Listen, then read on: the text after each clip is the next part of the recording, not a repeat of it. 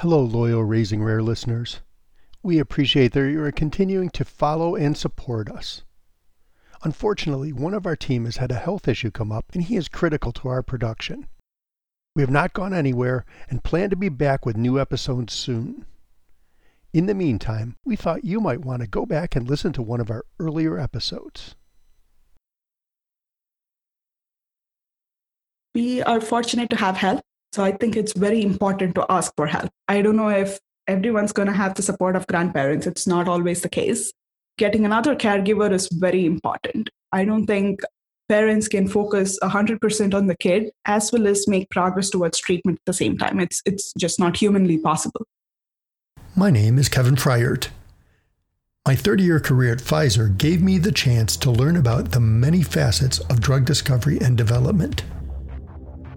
When I retired, I started Salem Oaks to help patients, parents, and caregivers understand the world of biopharmaceutical R&D so that they can be more effective partners and shape the future of medicine.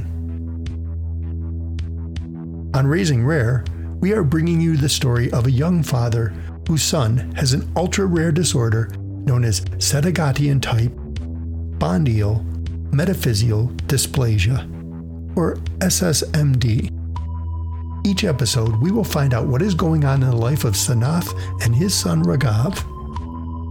We will talk about Raghav's growth and development, ongoing and upcoming research, and the challenges and adventures that raising a child with a nearly unknown condition brings. Subscribe to the Raising Rare podcast to hear the story unfold.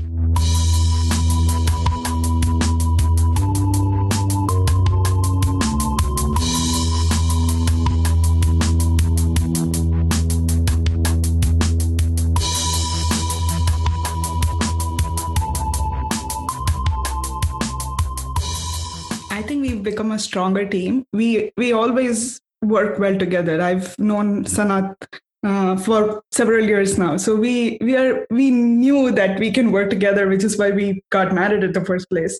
But because of the whole Raghav situation, we've become a much stronger team. So that's a plus side. But I also have to talk about the bad side, which is we've become a lot impatient with each other. There are times when like don't talk to me or don't share anything with me, right? That happens a lot as well. So yeah, there are unexpected changes to our relationship, but it's not as bad. I think there's a lot of positive sides than the negatives. And we've also learned to work. It's called decentralized command. The idea is that we know what goal we should reach. Let's say we have to go work with our house contractor to get something done. We'll plan the day. We'll plan all the end results out first, and then both of us will not even have time to talk.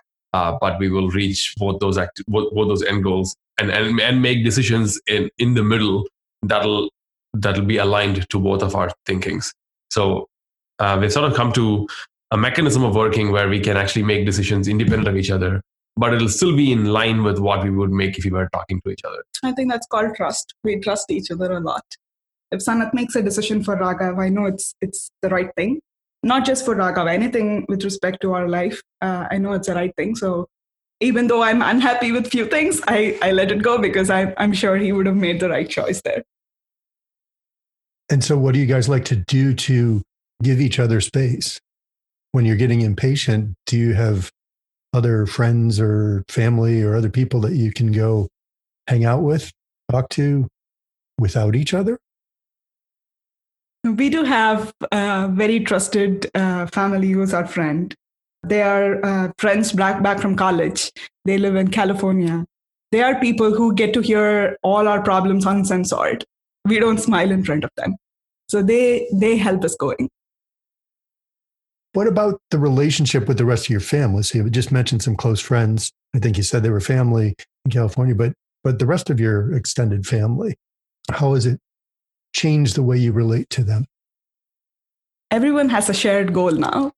That's what I keep going back to. So Raghav's grandparents are with us. So my parents come here for 6 months and then Sanath's parents are here. So that we always have two people here in addition to us who are looking after Raghav. When we are doing this podcast, when we are doing other things, they're the ones who are taking care of Raghav. The thing that has worked is all of us having the shared responsibility that we are working towards finding a treatment for Raghav. I think with that in mind, everyone's flexible. They understand when we are not there to take care of Raghav.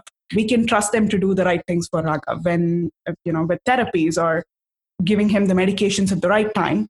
Overall, it has increased the trust and purpose of working together. That's come together for our family with respect to grandparents. I mean, they really understand us, give us space to take care of other things while they hold down the fort for us.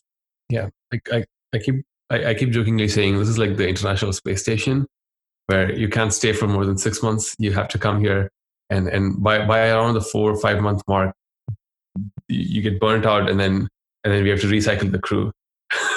Yeah, we can see that for the first 3 months, grandparents are really enthusiastic. They're with their grandson. They see him making progress, and then you start hearing things like, "I'm depressed. I think I'm having a backache. I don't like being stuck in this house." So you start hearing all that. So it's not just Raghav that we manage. We also manage the emotions of the grandparents, make sure they get the breaks they deserve. Everyone's a human being, right? So we take them out. We let them deliberately go for walks.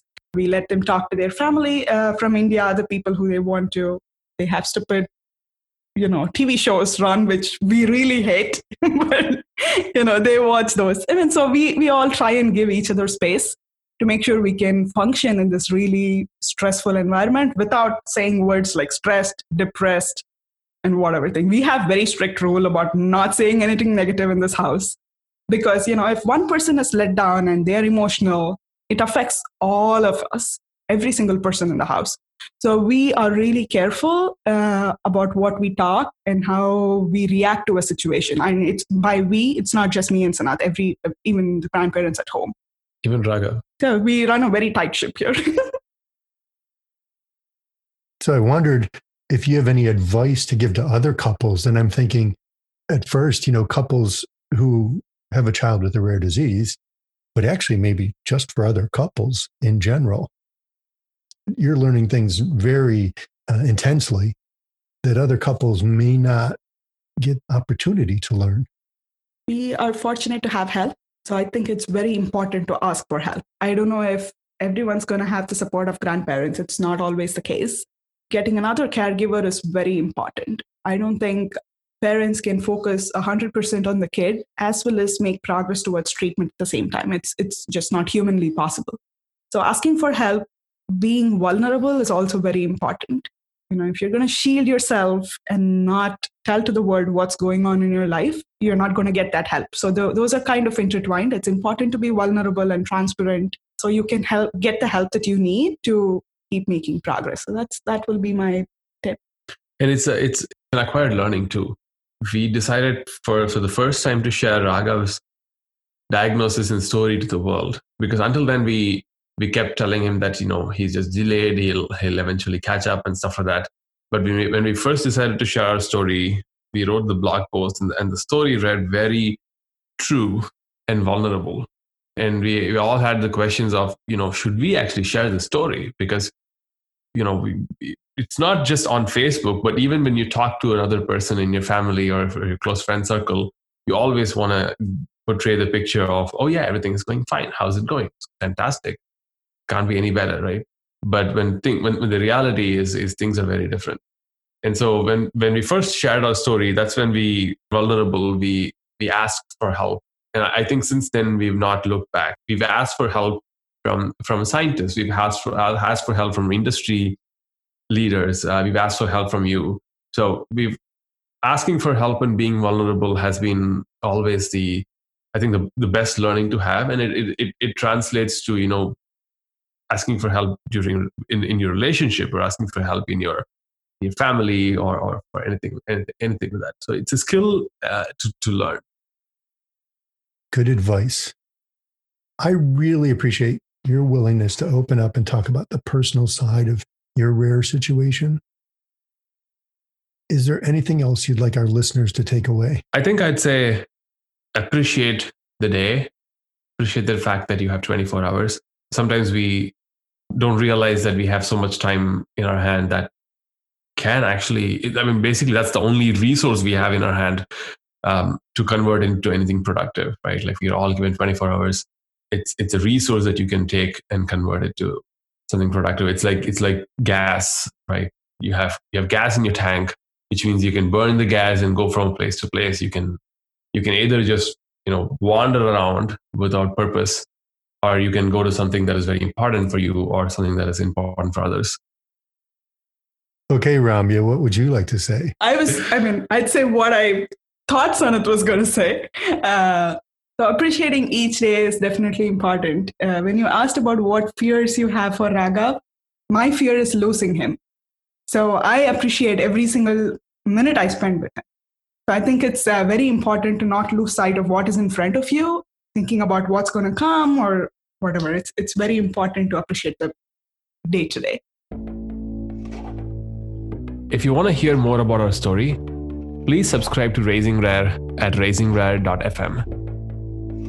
Tell your friends and family about us too, and have them listen to our story and share it with others. We appreciate you taking the time to listen to our story and sharing it with others. To keep our podcast coming and to help raise funds for research, please consider making a donation to curegpx4.org. If you'd like to follow Raghav's story, please subscribe to Raising Rare